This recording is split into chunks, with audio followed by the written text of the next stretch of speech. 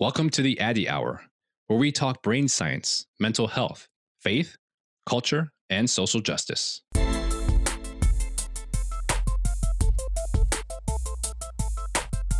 Having attended one of Dr. Addy's town halls, I can tell you that it's vital information for anyone living in America right now. It was the first time in a very, very long time where I felt like all of me could show up, each parts of my identity. I'm your host, Dr. Nee Addy. My friend, Dr. Nee Addy, is such a unique person who is both scientifically astute, understands the human soul and the mind. At the same time, he has compassion and empathy for the masses. He's been nothing but a blessing to my congregations and my friends. It was the first time I felt like it was safe to talk about issues that are usually not talked about, like mental health and faith and wrestling with your identity. By the end, I walked out feeling so much more validated and hopeful.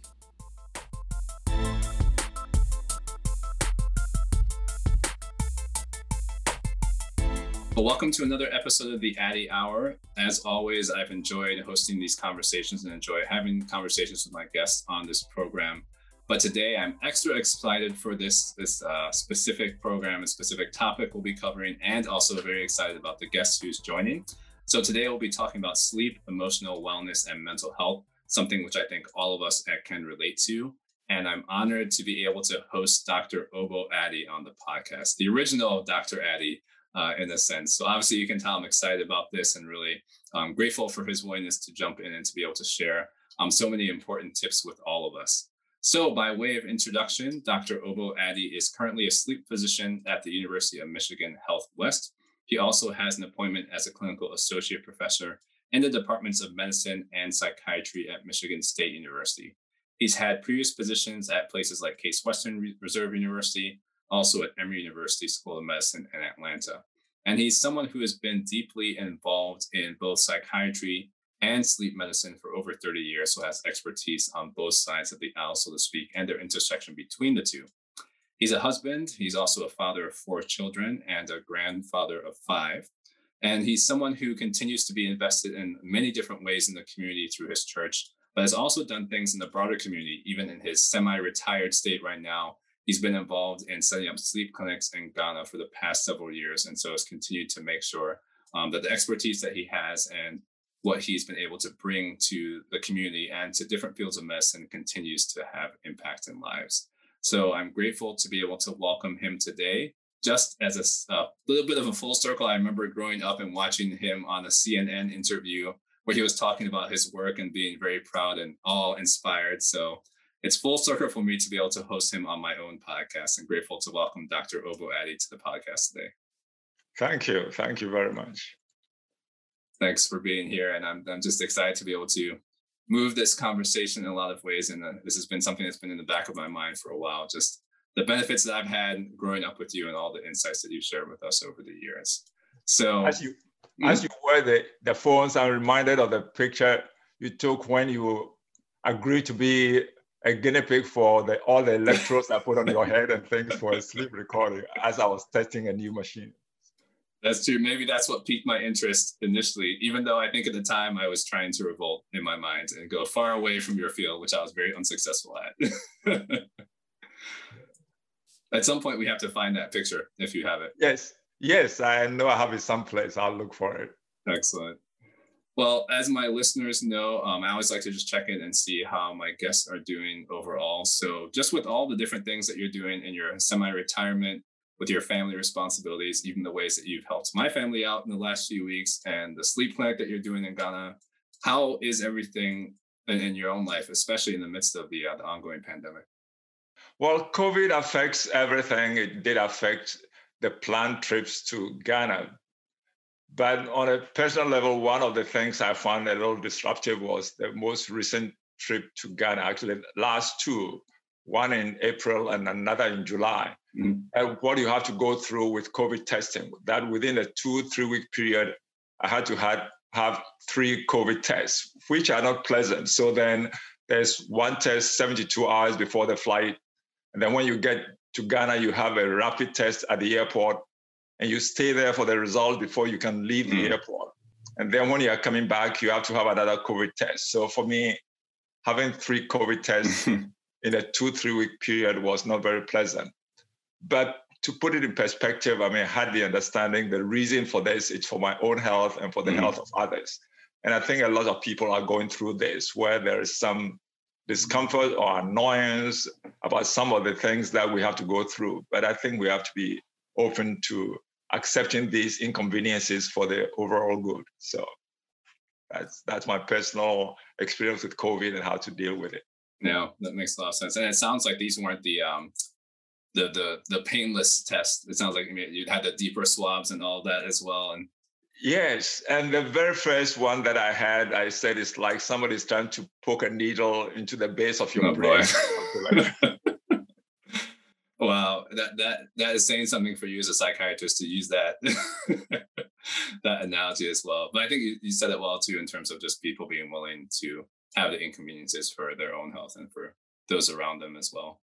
How are things, not to jump too far ahead, but how are things in Ghana when you went as well, in terms of people's perspectives about COVID and willingness to kind of abide by some of these practices and things like that?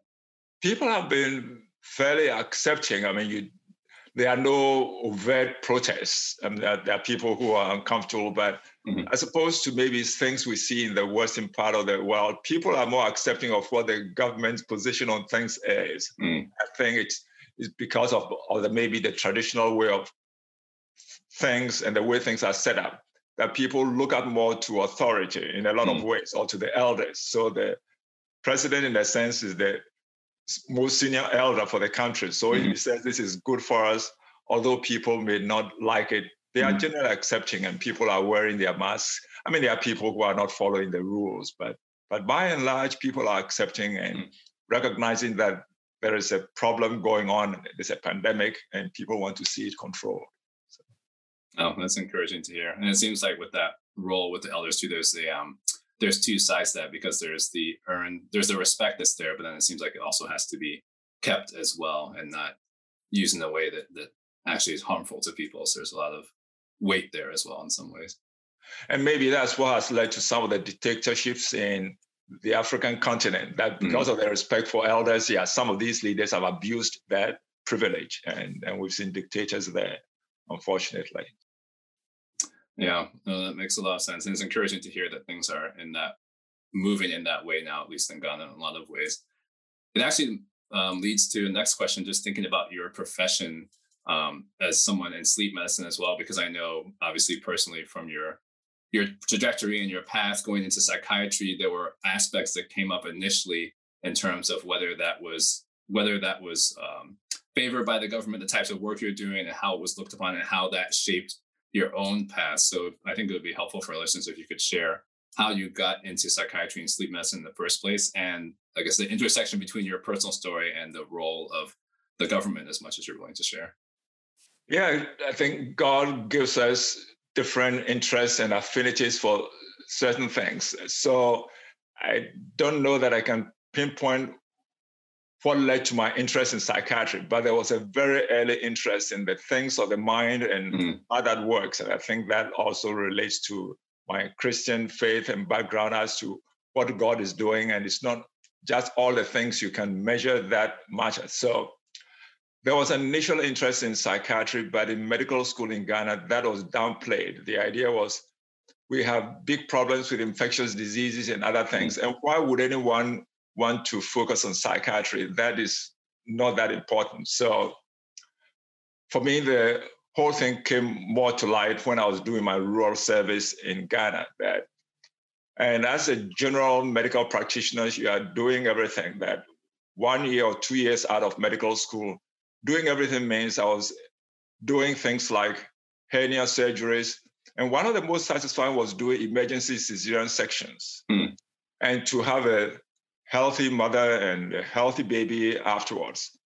But then what struck me as I was running a clinic there was that there were people who were coming in, especially some of the women from maybe abusive families, who repeatedly would be at the clinic seeking some care. And there was no physical care or need at that point, it quickly became obvious to me that these people had emotional problems that nobody was dealing with, and they were coming to the clinic and coming to the doctor for help. But then the thing that maybe promoted more the interest to pursue my interest in psychiatry was this. I knew how to handle most medical emergencies.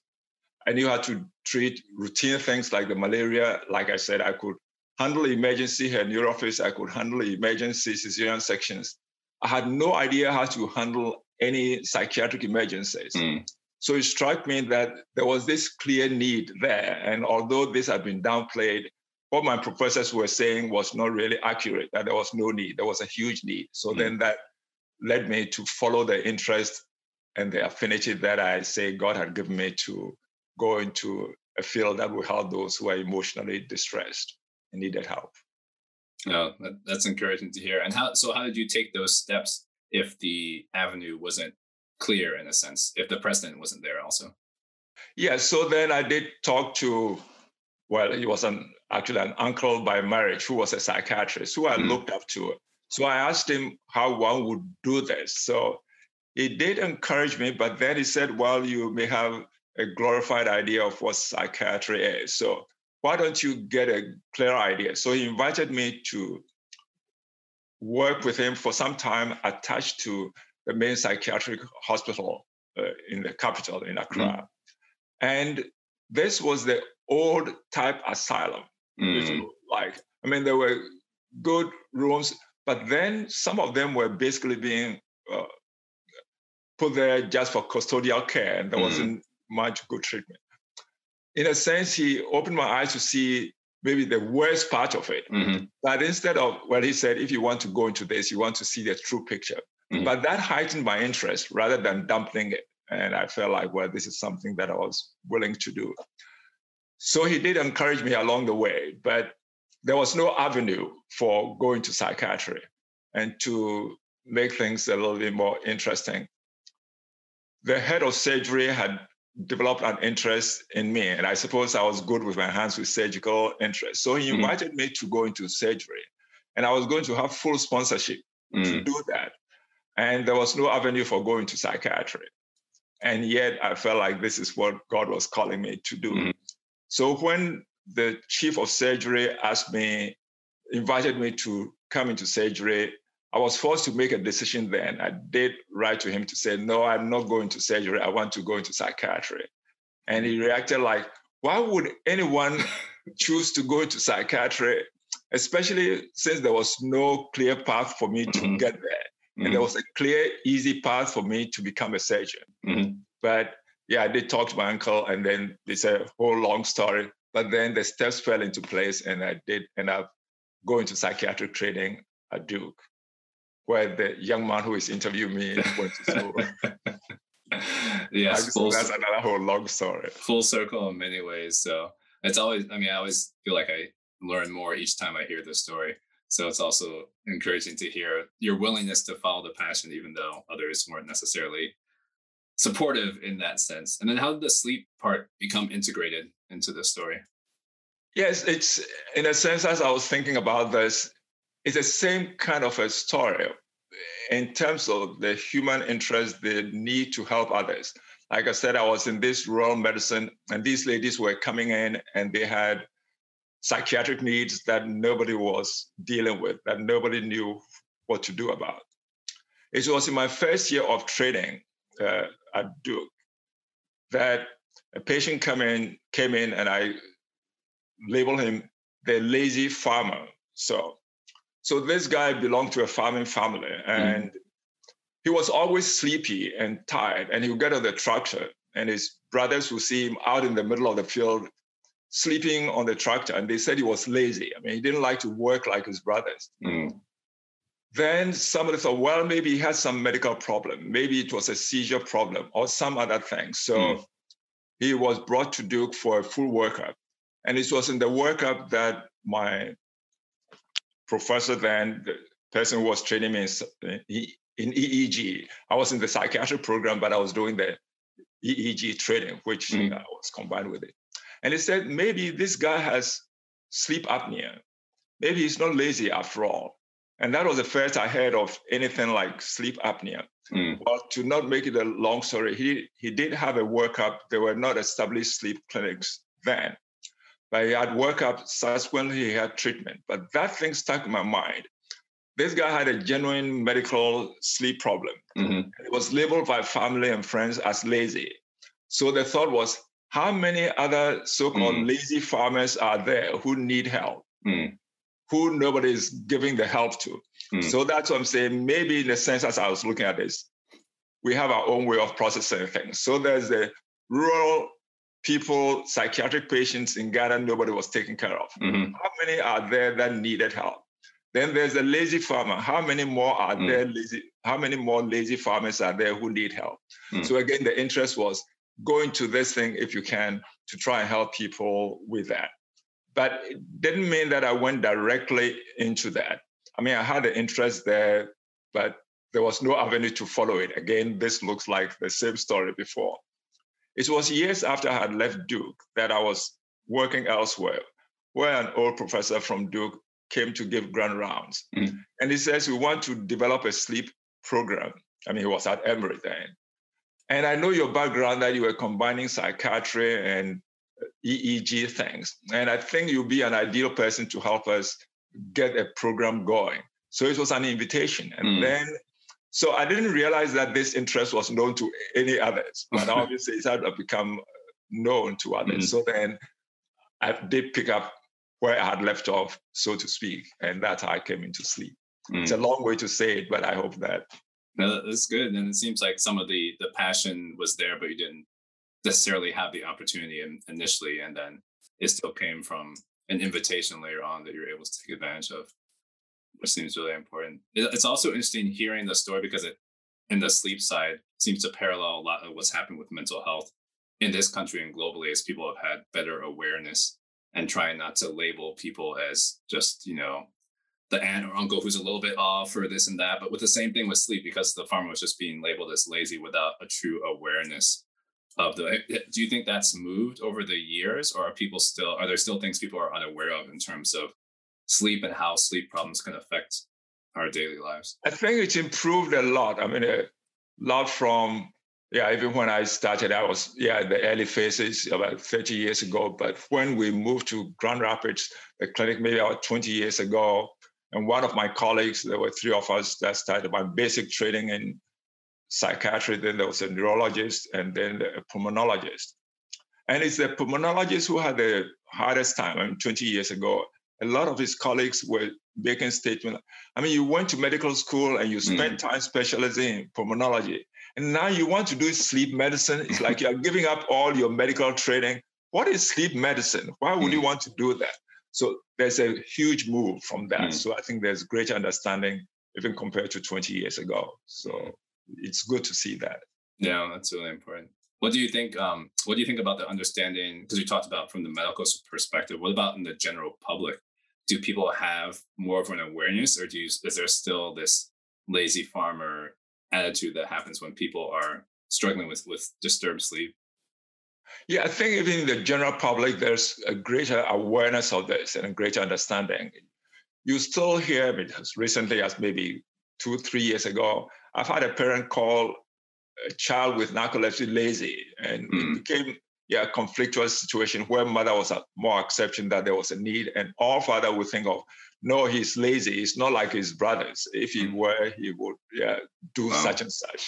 Yeah, but again, it's moved. So there is general awareness has improved, but it still needs to move forward. This past week, I read something that the NIH is giving a 3-year grant to the Academy of Sleep Medicine to work on increasing the awareness of sleep. So there's a recognition, there's a need to do more public education on this.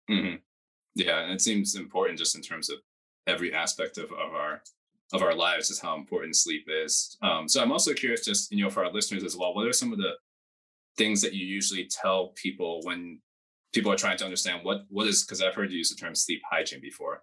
What does good sleep hygiene look like? And also, how do people know if it's a sleep disturbance that they're dealing with or if it's something else? And how do they know when to get help? Yes, sleep hygiene refers to things that you can do to promote your sleep. But there is, maybe to back up on, what are the important components of sleep? Okay, there is, sometimes people will say, well, it's the quality of my sleep. If I sleep well, I have good quality sleep, then it doesn't matter if it's 3 hours or 4 hours. But there are things that we know about sleep. Sleep duration is extremely important. So, and we can talk about this later as well. That sleep duration alone, regardless of quality, if it's not adequate duration, can lead to major health problems. So one of the things that we need to know about sleep is that we need to get enough of it. And we can't cheat with it. It has consequences if we do not get enough. And then the other component is sleep continuity. It's preferable to get all of our sleep in one block as much as possible.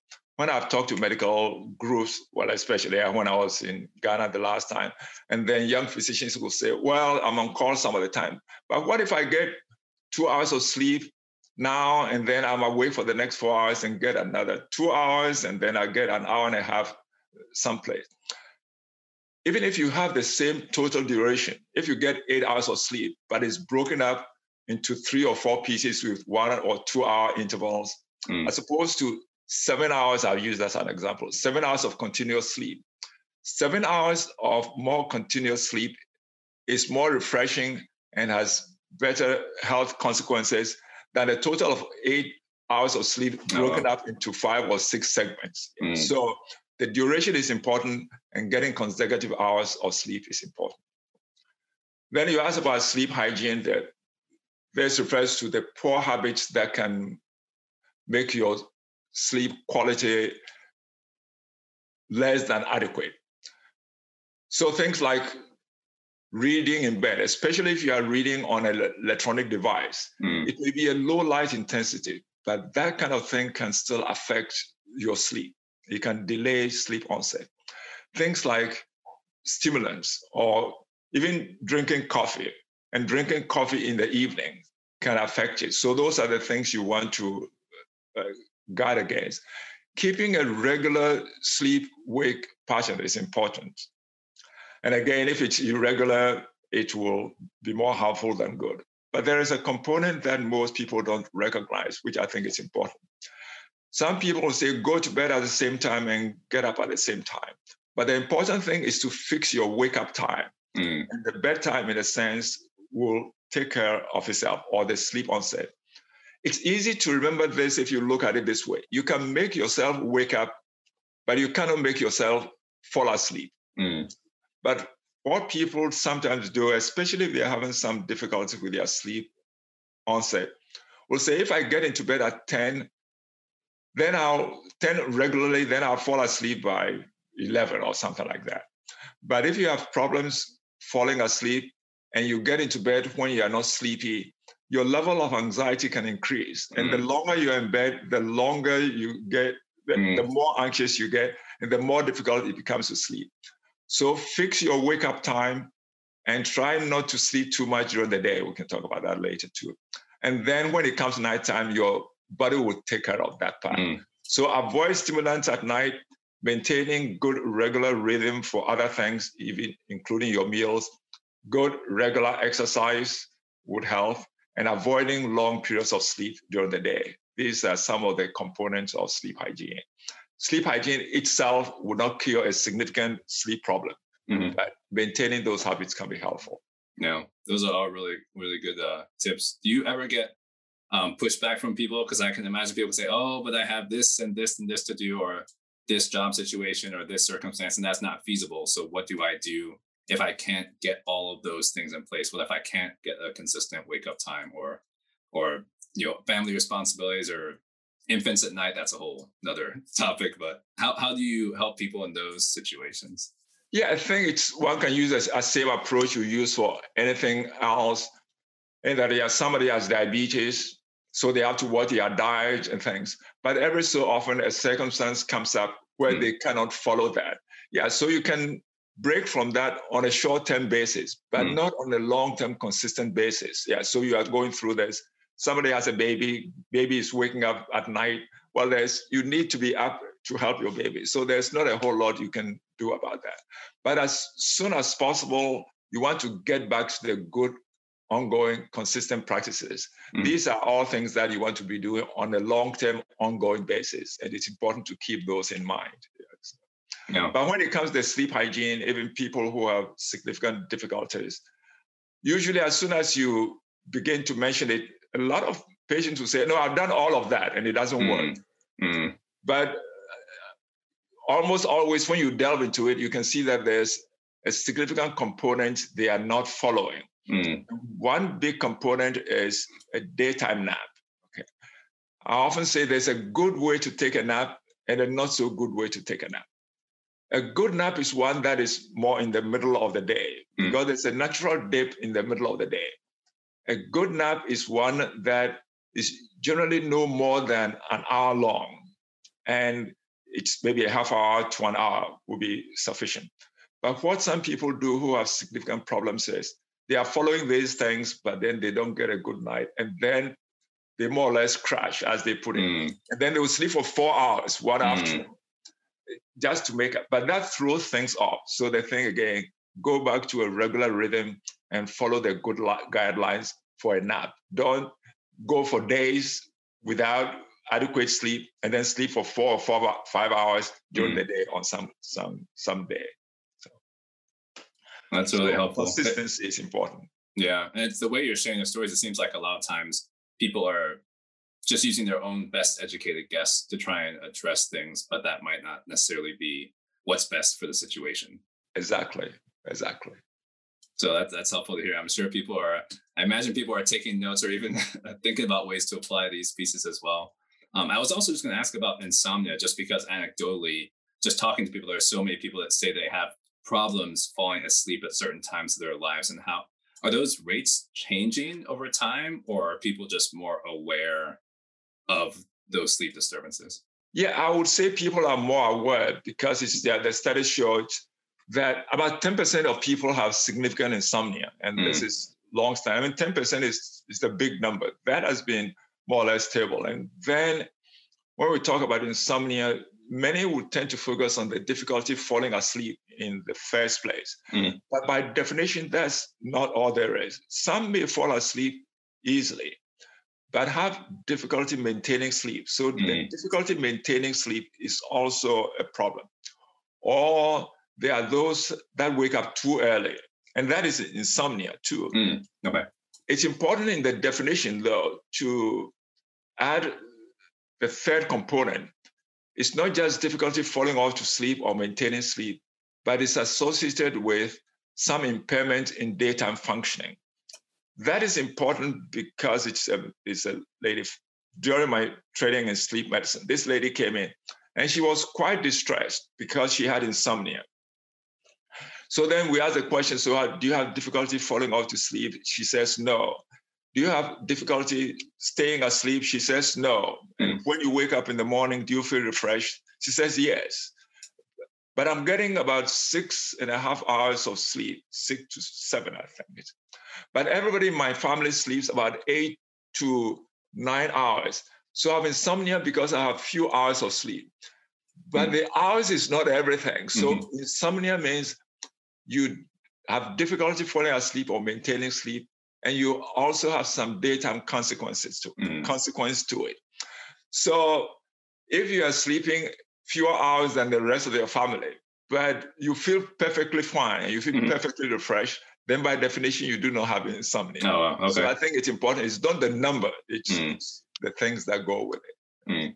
And I think maybe I deviated from what your question was, but that's helpful as well, because I know just talking with people from different families have said, some people in my family sleep 4 or 5 hours, and they went in for all the sleep studies to see is there something but they said they've been functioning fine, and so eventually they were just told that was how they operate. But then they interact with others and people think, oh, what's wrong with you? Why are you only sleeping 4 hours a night? That can't be healthy. So what you shared is definitely helpful for that perspective as well. Yes, but it's also important to add that there are some who claim that all they need is 4 or 5 hours of sleep. The thing is that we say the general rule is most people, the academy stands by this: 7 to 9 hours of sleep is adequate sleep. Mm.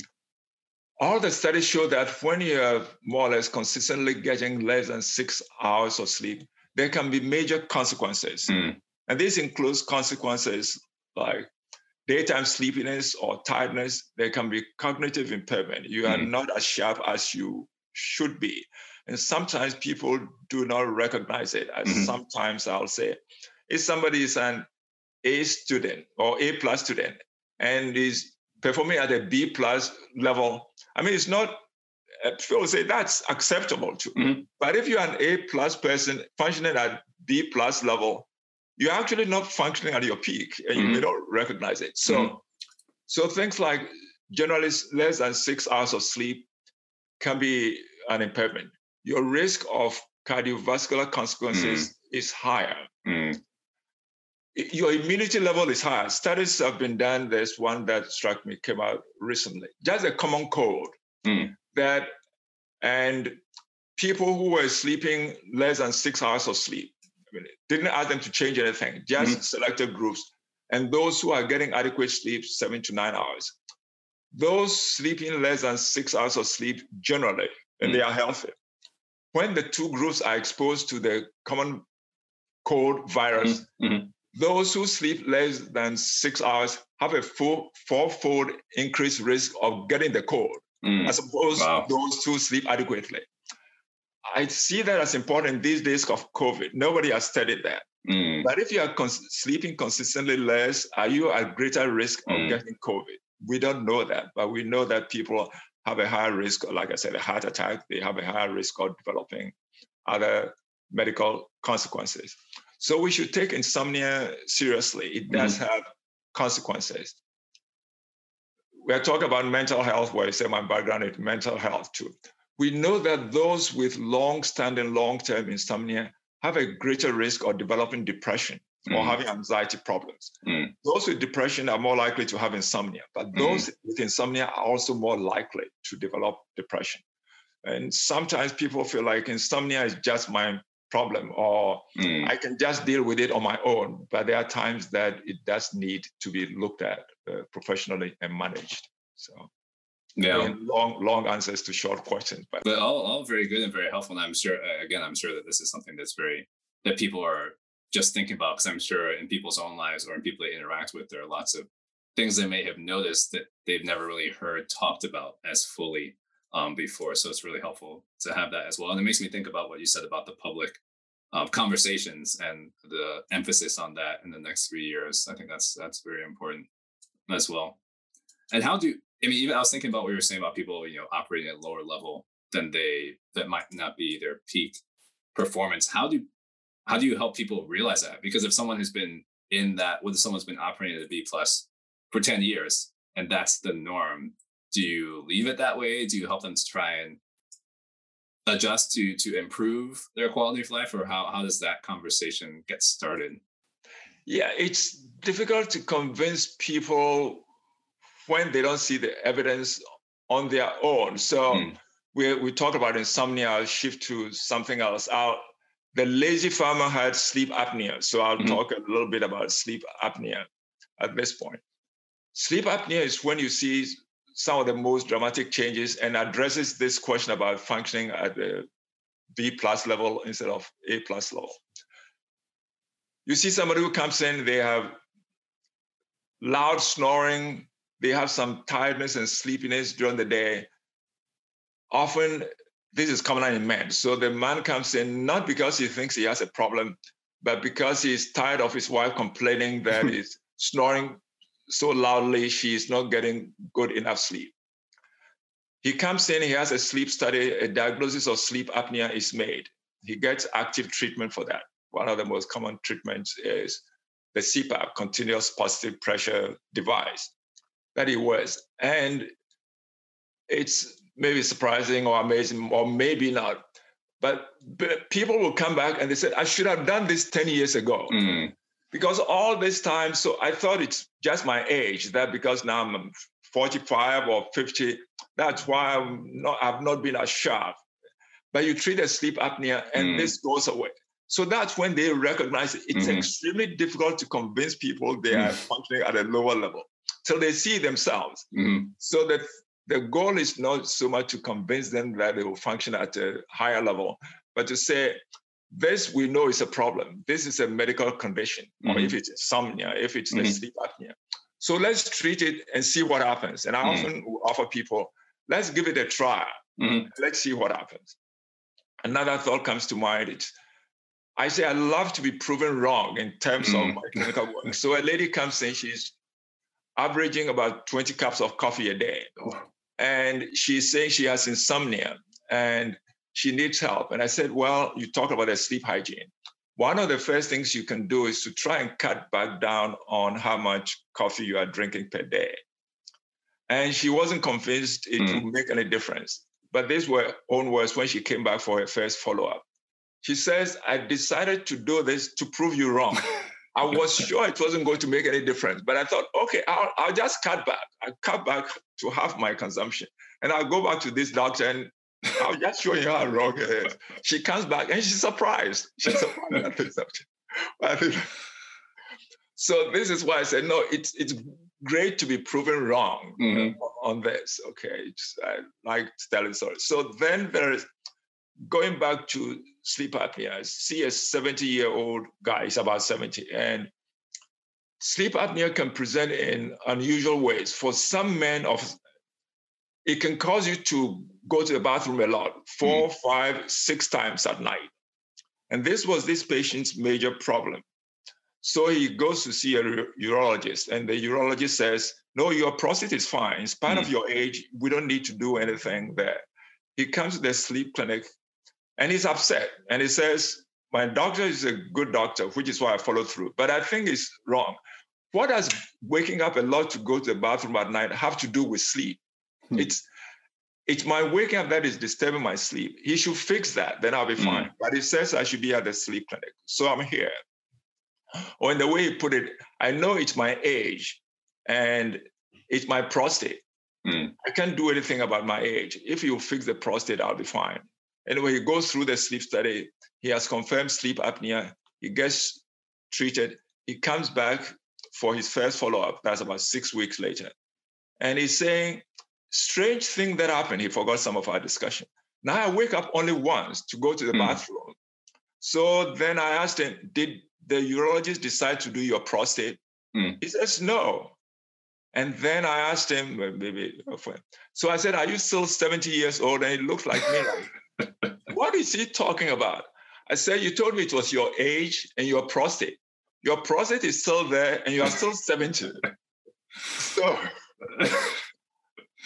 yeah, so well, it's again a long way to answer this question that you cannot really convince people until after they've had the treatment. So the goal is to try somehow to get them to agree to the treatment. And often we'll phrase it that this is a test. Let's do it. You don't lose anything. About the worst is you lose the copay for the workup and the test. And if you prove me wrong, that's fine. But yeah, so. Yeah, well, it's interesting because it sounds like you're using some of the psychological tools as well to get people to to go through it and experience it, and then see the outcome. But it sounds like it's so, it's so transformative in a lot of ways. But I guess the other question is, because as you were talking, it seems that also within the medical community, people have to be aware. So the fact that the urologist actually sent the patient to the sleep clinic was also important. Do you think that's something that's uniform across the board, or are there disparities that come up in terms of the access to care that people have and whether people are cognizant of that? And I mention that just because of some of the things that we talk about in terms of, some of the systems in place in the US and how that impacts different communities and communities of color in particular, and whether there's equal access to these services, especially around sleep, because as you mentioned, it has so many impacts on so many aspects of our health, just our physical health and our mental health. Yeah, a couple of things. It's in terms of referrals, unfortunately, there are still healthcare providers who are not paying enough attention to sleep issues.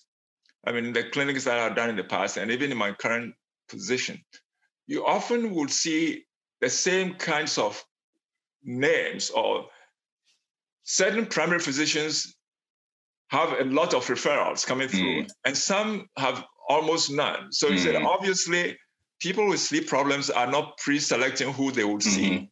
So that would mean that there are some clinicians who are not paying enough attention to send the patients. Access is a huge problem. Actually, I was looking at something this week, the Morbidity and Mortality Weekly Report from the CDC. The one from September 24th, so this past week. It was looking at sleep in children, 4 months old to 17 years, so children are adolescents. And it said about a third in that group, a third are not getting the adequate duration of sleep that they need. And there are regional differences. It's about 25% in Maine, about 49% in Mississippi. And when you look at this, we do know that inadequate sleep has health consequences. But you see greater risk or higher prevalence in racial and ethnic minorities, and then in areas where the socioeconomic people are at the bottom or the lower end of the socioeconomic ladder. So these groups have higher prevalence rates of almost all sleep disturbances, and they have lower rates of access. There's another thing that makes that even more distressing is this, that when it comes to the things like sleep apnea, even if you have the same level, the consequences are often worse in racial minorities. So there are ethnic and racial differences. So if you have, for example, a Caucasian with a certain degree of sleep apnea, and there's a Black person who has the same degree of sleep apnea, the chances that the Black person, even with the same access, will get more health consequences are higher. So it's not equal. And the Academy of Sleep Medicine right now is trying to pay attention to that, to the racial, ethnic, and socioeconomic disparity in the distribution and the availability of access to treatment for these groups. So, yeah, that seems very important, especially because of the way that you phrase for all, because that seems like it will affect all aspects of health for the individual's life. And so that just in addition to everything else that has been discussed, obviously around health disparity, it seems like sleep is a huge part of that, which I don't hear talked about as much. And maybe that's just the circles that I'm in, but even in public discourse, it doesn't seem that that's often brought to the forefront. But it sounds like hopefully there are pushes to make sure that becomes a better part of understanding. Yes, like I said, the Academy of Sleep Medicine is working on it. Yeah, but within the general medical field, maybe we are not getting enough attention on it. It's more recent, the Academy is pushing the whole area of the disparity in the distribution. So first of all, in some of the groups, the lower socioeconomic groups, people may not recognize that there is a problem with sleep, and maybe physicians or care providers in those places are not recognizing enough to encourage the people to go. But then part of the increase the level of awareness in primary care physicians, so they will recognize this and treat it, because some people are very far away from any center, any established sleep disorder centers. But the thing is to get primary care physicians to recognize the importance and to address it, because there are many, many things that primary care providers can do to help. Right. I'm curious if you ever see any resistance to that, because you talked about some of the patients that are resistant to it and don't realize there's an issue until they've tried to prove you wrong and they've seen it. Does that ever happen with the primary physicians in certain communities, or even in the community? Because I'm thinking also about stigma, whether there's stigmas that are still coming into play as well. I know I asked several questions at once, but but it's probably more difficult with the primary care physicians, because for as long as we've done this in the community in which I am now, there are still some primary care physicians who almost never refer a patient. So, and the knowledge is there. You do educational programs and they attend these things, but maybe like everything else, because obviously the physician, even when they've had patients who have been treated, it looked like for some reason, some are still not convinced. They still wouldn't send patients. So in a sense, it's easier to convert, if you so to speak, the patient who has had a positive experience than the physician who does not recognize this. Yeah. And that's a really good point. So people who are able to just share that in their communities as well. Yeah. Have you seen that happen in some ways or in some places, either here or in Ghana? Have you seen those who have actually gone through the experience as patients? Have you seen them have impact in communities, either in the States or in Ghana? Yes, they have. Actually, when I started here in Grand Rapids, one of my colleagues used to say, "This is a pulmonary physician whose friends were thinking he was leaving medicine by going to sleep." But then he always would encourage, he said, our best promoters for the sleep clinic are the patients. So you treat the patient well. And actually, we do have a lot of patients who tell their family members and friends and colleagues to come in. And the physicians sometimes become secondary. They will get a good treatment and they will tell the physician that, well, this is what I realize I have. My cousin needs to go to. So can you refer my cousin to the sleep clinic? So sometimes there is the patient who drives it. Yeah, so the patients drive this in a lot of ways. Not so much in Ghana, and I've started a relationship with Nigeria. I recently learned you can leave your country and forget the culture. In that culture, you don't talk about your health problems. So then I've seen patients, and actually this last visit, somebody actually told me, I'm not going to let anyone know. So the Ghanaian patient, even when they've had a positive response, I'm not going to share that information with anyone else. So yes, patients drive the growth of the clinic here, but in a different culture, that doesn't work. So then you have to work through the primary physicians, like we said, again, the role of authority in that context. So it's going to be more important in that context to convince the physicians to send patients. Whereas here, the patients can refer themselves or convince their doctors to send them. Well, it seems a lot just being aware of just the culture within, like you said, that it's operating and the systems in place. Yeah, very much so. And obviously, when it comes to sleep, there are various sleep disorders. I think you had a question of when does one treat it on their own, and when do you seek help from a professional? A lot of people with insomnia will try and manage on their own, and there's habits and there are behavioral things you can do to improve things. We talk about the sleep hygiene, and there are more specific things. But if we've done all of these, the usual things and they are not working, it's important then to seek professional help because of the consequences of untreated insomnia or excessive sleepiness. Sleep apnea and some of the conditions that cause excessive sleepiness can be dangerous because people can get to the point of falling asleep driving, which puts the person at risk and puts others on the road at risk as well. So that's an insomnia thing. If it's not improving, you should avoid taking sleeping pills on a long-term basis. A sleeping pill may have a place in managing short-term insomnia problems. But if you are taking whatever you are taking, if you see the dose going up, the dose keeps climbing and the effectiveness is decreasing, that may be one indication to see someone. For those who have problem with snoring and begin to develop daytime sleepiness, the snoring itself may not necessarily mean you have a sleep apnea or major sleep problem. But if there is disruption of your sleep, you don't feel as refreshed when you wake up in the morning, or you are beginning to have some daytime sleepiness.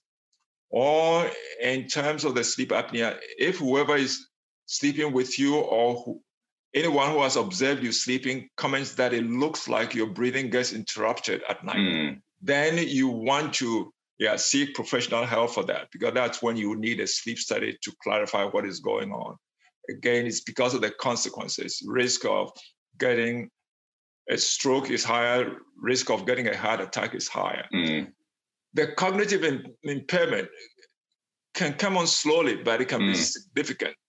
Again, this is one of those things that people will recover and go back to work. We relate this to faith as well. So then the example of a pastor comes to mind who had sleep apnea and didn't recognize it. Things were not prominent, but it was after he got treated that he said, so this is why I was getting to the point I was having difficulty preparing my sermons. I mean, Saturday I'll work on it, and then I'm standing in the pulpit, and my things were not clicking. And I thought, well, there's a spiritual thing. I'm not praying enough and things. No, his sleep apnea was not treated, so his brain was not functioning adequately. So when things are not improving that you've tried on your own, then it's time to see a professional to see what's going on. Those are really helpful tips as well. I'm sure, again, that people, these are things that people are going to be thinking. Like you said, someone who said, I wish I had known this 10 years earlier, and those types of things. So I appreciate you sharing those. I'm also curious, though, because you talked about how sleep affects overall health and then how it affects mental health. And then if people have a higher prevalence for depression or anxiety because of sleep disturbances or the other way around, how do you advise people what to tackle first? So, I mean, if they're noticing that they're having some challenges with anxiety, but also having challenges with sleep, like where should people go to try and address that? Are there parts they should try and do on their own? Do they have to go? Because there's also a challenge of, well, how many different providers do they have to go to deal with the intersections? Yeah, I think it's, as a general rule, it's always good to start with your primary care provider, and whether it's anxiety or the sleep thing. Anxiety can be so disabling, and anxiety and the depression. And I would say that it will make sense to approach the anxiety or depression initially from the standpoint of both counseling kinds of treatment as well as medication kinds of treatment. You would expect that, and I think the primary provider who addresses the depression and anxiety, if they are using counseling or the psychologist, will give input that will probably impact positively on the sleep as well. But when it comes to medication management, I was going to say most, but that's in the past, things have changed. But still, many antidepressant medications and medications for anxiety have an effect on promoting sleep as well. So the single agent can address both the depression and the sleep. So that's a place to start. But if the depression and anxiety are improving and the sleep is still not improving enough, then you may consider going to a sleep clinic. But if the major problem is something like snoring, or the sleep is so extreme that somebody cannot function during the day, and a lot of patients will be able to identify which is more prominent. I mean, the sleep is more disabling, it's more significant. It may not be critical where you start from. Most sleep clinicians are aware of the depression and anxiety component of things. So when you see them and they say, well, this is not so much the sleep, it's more the anxiety and depression. There's an interesting thing here. The stigma about mental illness is decreasing, but it's still there. And there are many people who would prefer to go to the sleep clinic first. Not because that's the most part, but that's more acceptable. A sleep problem is, it's funny the way, a sleep problem is a medical, biological problem. But a mental illness problem is non-medical. It's your mind, it's doing something, and that's not as acceptable to most people. And again, in the faith community, there has been, again, it's proving that if you have a mental health problem, then it's a lack of faith, or it's your poor decision-making, or it's your poor choices. That is what is causing it. That may not necessarily be so, but as I was thinking about this, it doesn't mean that it's your fault, although you may have something to do with it. In the same way that somebody's eating habits and their lifestyle may promote their risk of developing diabetes, type 2 diabetes. So somebody's poor choices and poor habits may lead to a sleep problem or a mental health problem. But on the other hand, there can be somebody who develops type 1 but diabetes. The child who develops childhood diabetes may have done all the right things. There are some things we inherit. So we should look at both the same way. You can develop diabetes even when you've done all the right things. But you can develop diabetes because you've done some wrong thing. So in the mental health arena, there's no reason we should look at it any differently. You can develop a sleep problem when you've done all the right things. But you can also develop a sleep problem because you haven't done the right thing. So it's important to pay attention to that, because I think we run the risk sometimes of excusing people because we want to look at the biological end of. No, it has nothing to do with what you did. It's all just biological. It's the holistic idea of things. And again, you asked me this, you ask it. The whole thing about where does faith comes in. God made us one. I mean, we have the physical component of ourselves, our emotional component, our spiritual component. And we like to separate the different parts of it. It should be all one whole thing. And in all of these areas, it may be predetermined or nothing we did wrong. But in some of the areas, or in all of the areas, it may be something we need to do right. Because I think sometimes we excuse people. No, you didn't do anything wrong. Well, maybe wrong is not the right term. But no, you have some responsibility. There are some things you probably didn't do as well, and some things you can improve to change things. So I shouldn't go on, then I'll become like I'm preaching. Well, that was so well said. I mean, just all the different components that you brought in together, especially about the holistic approach to these things. So I think it's not easy, but important for us to continue to wrestle through. And of course, even as you're talking, I'm seeing where some of my own influences and thinking came from, because you could be hosting this podcast with those themes and just all the things incorporate. So it's a good reminder to me also of the example that you've set in your profession, how that is something that I've been able to also carry out from you without even realizing how much of that actually might have originated with you or those that influenced you as well. So, I mean, I think it's very well said, just all the different components that we have to think about versus just trying to put things in one box or another, because they're all interplaying. I mean, even as you were talking, the people were saying, well, this is because of your own poor decision-making that you have this health ailment or the sleep issue. But then you also said that the sleep can lead to poor decision-making. So it seems like those two can't be divorced, and it's really important to help people. Have you seen, as a closing question, have you seen us as a society get better about moving towards what you just stated for that holistic approach? Or are there, I mean, clearly there's still ways we need to grow in that, but have you seen it shifting, or are we still far from where we need to be? Yes, no, I think there's a definite shift. Okay. And you are an example of that. Okay. So when we're doing this, Duke, when we started doing faith and health, it was on the side. It wasn't part of the program. And and there was a lot of resistance to that. I mean, it's 30 years ago, 40 years ago, no university will be hosting this. No university will want its name attached to what we are doing now. So it's moved a lot, and it's good to see that. Yeah. So we still have ways to go, and there are still areas to develop. But no, as I look at you, I say where your influences come from. Well, it's interesting.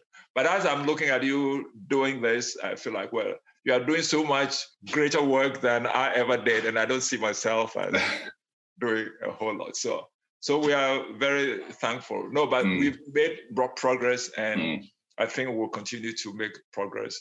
And it's more open, and it's more the forum, the things you've done with the town hall meetings. Again, these were done on a small scale basis. So we are way ahead of where we were 20, 30 years ago, even 10 years ago. So we are making progress, but we shouldn't just stop now, say, well, we've achieved our goal. Well, as Paul says, we keep striving for the goal, and we are not there yet. And so long as we live, we need to keep striving to reach higher levels. Well, I'm grateful to be able to play a part in that as well, and to carry the legacy on. And it's helpful just to have that context reminder to know even just what we're doing now and how much growth we've had as a society and as universities to be able to have those types of intersecting conversations and really think about ourselves as whole people. So I hope some of the things I've said will be helpful to some people, and but if Definitely. It's only one person, I said in a sense, I went to my mental health for one or two people. I went to sleep medicine for one person. So yeah, if one person benefits from this, I suppose it's good to try. Yeah, and I know that many, many have, and I think that will continue as well. So thank you so much for joining the Addy Hour, your namesake podcast in a sense. So I'm grateful, and I know this is definitely going to bless a lot of people. Something it's been gratifying for me, and I always learn more every time I talk through these things with you, as surprising as that may seem to some. So yes, thank you. Great having you on the Addy Hour, and I hope that you all enjoy this episode and share it widely, because I think there's so many important things here that people will benefit from as well. Till next time.